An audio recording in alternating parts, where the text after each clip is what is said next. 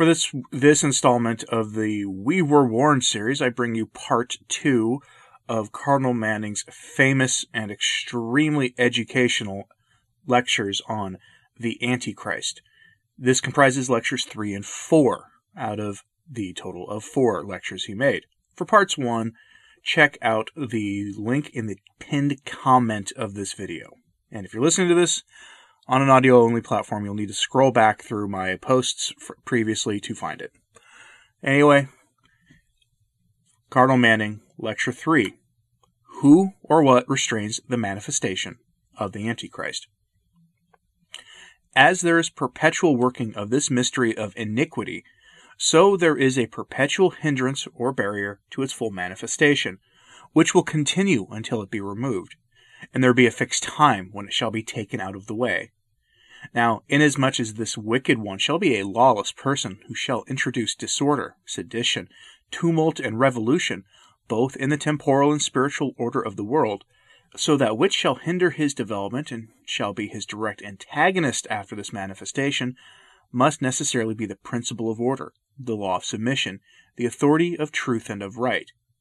We have now come nearly to a solution of that which I stated in the beginning, namely, how it is that the power which hinders the revelation of the lawless one is not only a person, but a system, and not only a system, but a person. In one word, it is Christendom, and its head, therefore, in the person of the Vicar of Jesus Christ, and in that twofold authority with which, by divine providence, he has been invested, we see the direct antagonist to the principle of disorder. Ever since the foundation of Christian Europe, the political order of the world has rested upon the incarnation of Lord Jesus Christ, for which reason all the public acts of authority, and even the calendar by which we date our days is calculated from the year of salvation, or from the year of our Lord, in the day which you admit those who deny the incarnation to an equality of privileges, you remove the social life and order in which you live from the incarnation to the basis of mere nature. And this is precisely what was foretold of the anti-Christian period. If the barrier which has hindered the development of the principle of anti-Christian disorder has been the divine power of Jesus Christ our Lord, incorporated in the Church and guided by his vicar, then no hand is mighty enough, no will is sovereign enough to take it out of the way, but only the hand and the will of the incarnate Son of God himself. The history of the Church and the history of our Lord on earth run as it were in parallel. For 33 years the Son of God incarnate was in the world, and no man could lay upon him. No man could take him, because his hour has not yet come. There was an hour foreordained when the Son of God would be delivered into the hands of sinners. He foreknew it. He foretold it. He held it in his own hand, for he surrounded his person with a circle of his own divine power. No man could break through that circle of omnipotence until the hour came, when by his own will he opened the way for the powers of evil. In like manner with his Church, until the hour is come when the barrier shall by the divine will be taken out of the way, no one has power to lay hand upon it. The gates of hell may war against it, they may strive and wrestle, as they struggle now with the Vicar of our Lord, but no one has the power to move him one step, until the hour shall come when the Son of God shall permit, for a time, the power of evil to prevail.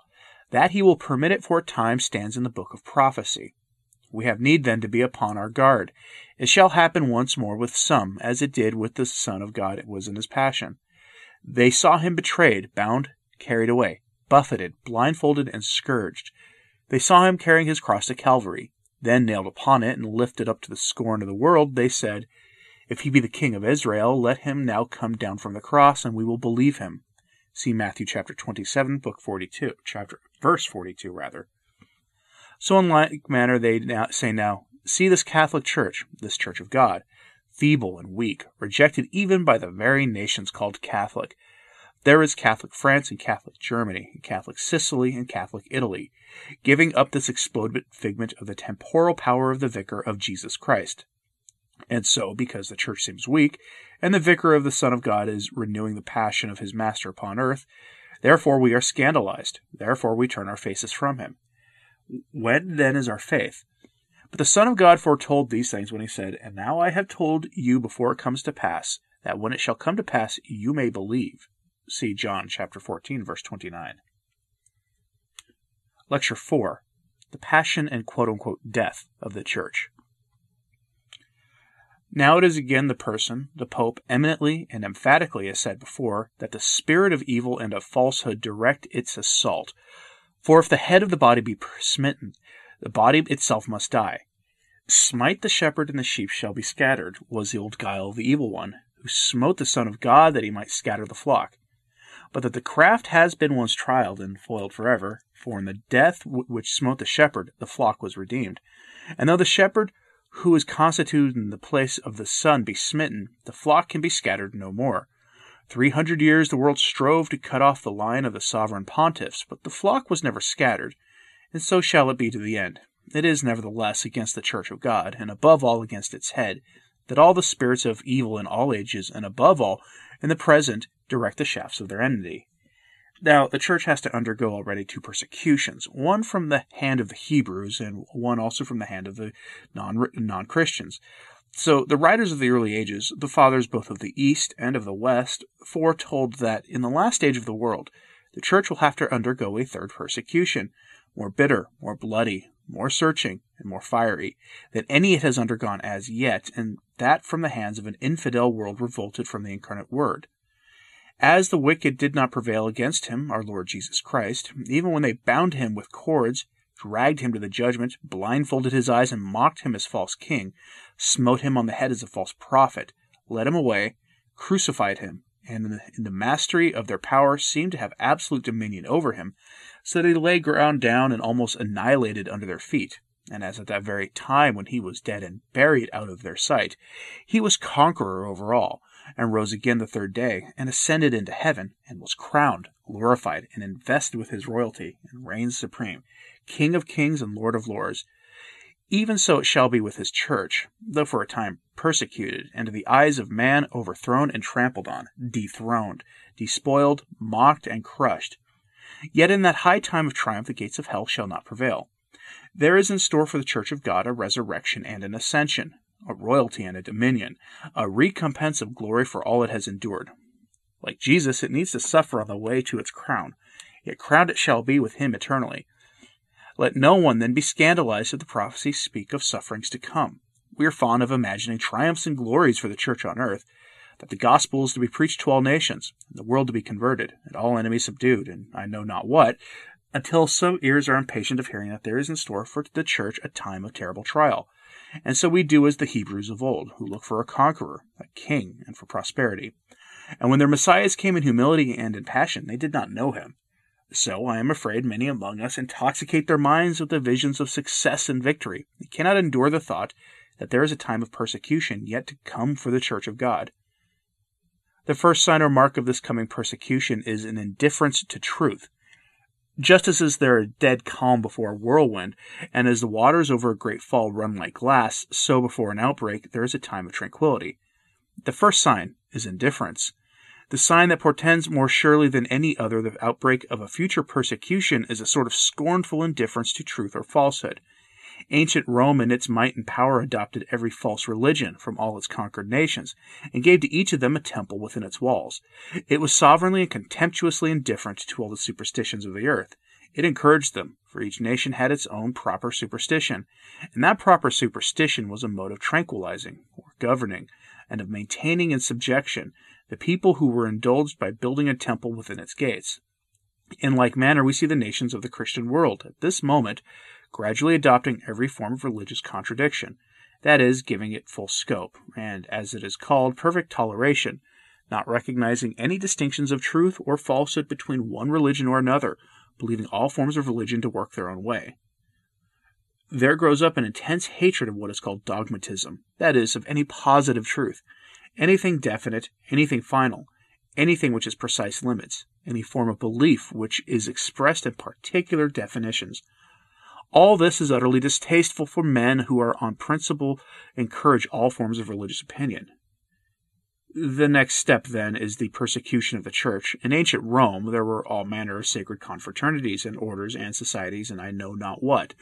But there was one society which was not permitted to exist, and that was the Church of the living God.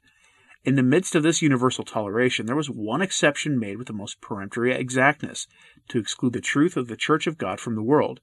Now, this is what must again inevitably come to pass because the Church of God is inflexible in the mission committed to it. The Catholic Church will never compromise a doctrine. It will never allow two doctrines to be taught within its pale. It will never obey the civil governor pronouncing judgment in matters that are spiritual. The Catholic Church is bound by the divine law to suffer martyrdom rather than compromise a doctrine or obey the law of civil governor which violates the conscience. And more than this, it is not only bound to offer a passive disobedience, which may be done in a corner and therefore not detected, and because not detected, not punished, but the Catholic Church cannot remain silent. It cannot hold its peace. It cannot cease to preach the doctrines of revelation, not only of the Trinity and of the Incarnation, but likewise of the seven sacraments and of the infallibility of the Church of God, and of the necessity of unity, and of the sovereignty, both spiritual and temporal, of the Holy See.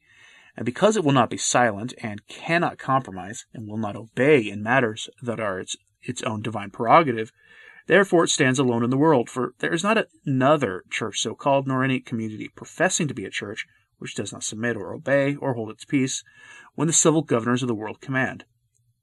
The Holy Fathers who have written upon the subject of Antichrist and of the prophecies of Daniel, without a single exception as far as I know, and they are the fathers of both the East and the West, the Greek and the Latin Church, all of them unanimously say that in the latter end of the world, during the reign of Antichrist, the holy sacrifice of the altar will cease. In the work on the end of the world described by St. Hippolytus, after a long description of the affliction of the last days, we read as follows, quote, "The church shall lament with a great lamentation, for there shall be offered no more oblation, nor incense, nor worship acceptable to God. The sacred buildings of the churches shall be as hovels, and the precious body and blood of Christ shall not be manifest in those days. The liturgy shall be extinct, chanting of psalms shall cease. The reading of Holy Scripture shall be heard no more. There shall be upon men darkness, and mourning upon mourning, and woe upon woe. Then the church shall be scattered, driven into the wilderness, and shall be for a time, as it was in the beginning, invisible, hidden in catacombs, in dens, in mountains, in lurking places. For a time it shall be swept as it were from the face of the earth." Such is the universal testimony of the fathers of the early centuries. The secret societies have long ago undermined and honeycombed the Christian society of Europe, and are at this moment struggling onward toward Rome, the center of all Christian order in the world. The fulfillment of the prophecy is yet to come, and that which we have seen in the two wings we shall see also in the center. And that great army of the Church of God will, for a time, be scattered. It will seem for a while to be defeated, and the power of the enemies of the faith for a time to prevail. The continual sacrifice will be taken away, and the sanctuary will be cast down.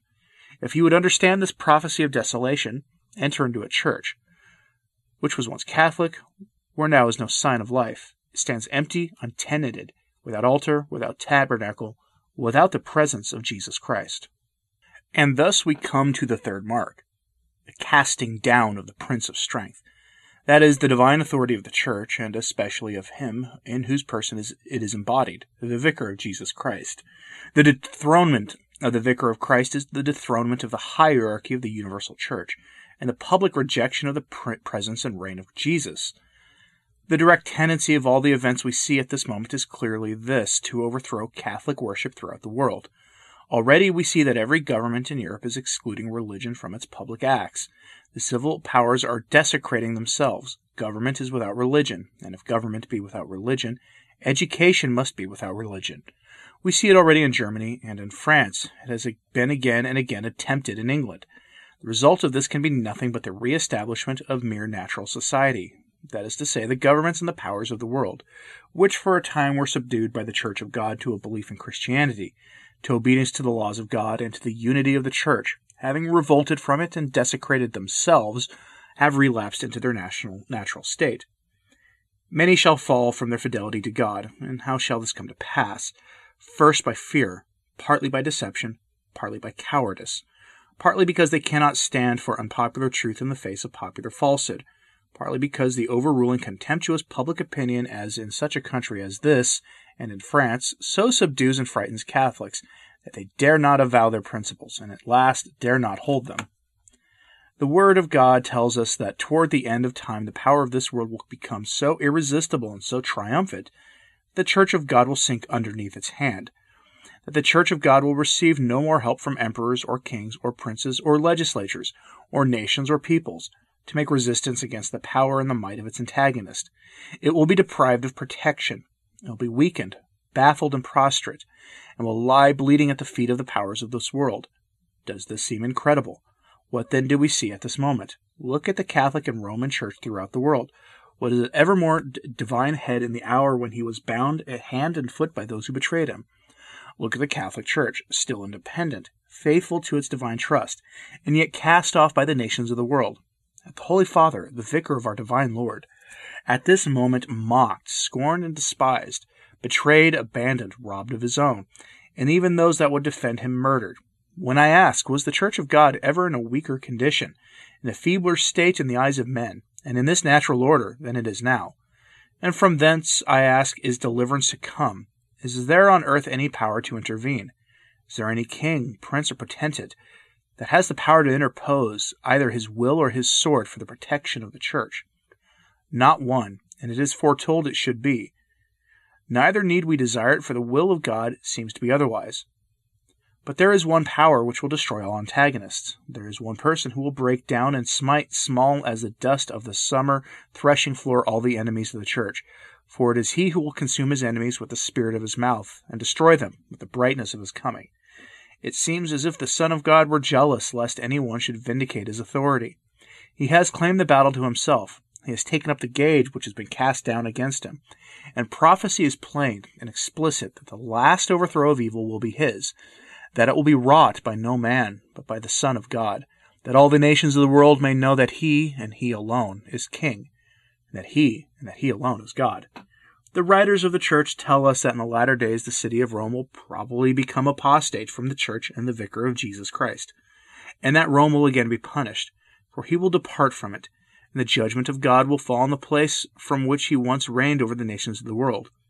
Rome shall apostatize from the faith and drive away the vicar of Christ, and return to its ancient paganism. Summing up, the Antichrist and the anti-Christian movement has these marks. First, schism from the Church of God. Secondly, denial of its divine and infallible voice. And thirdly, denial of the Incarnation.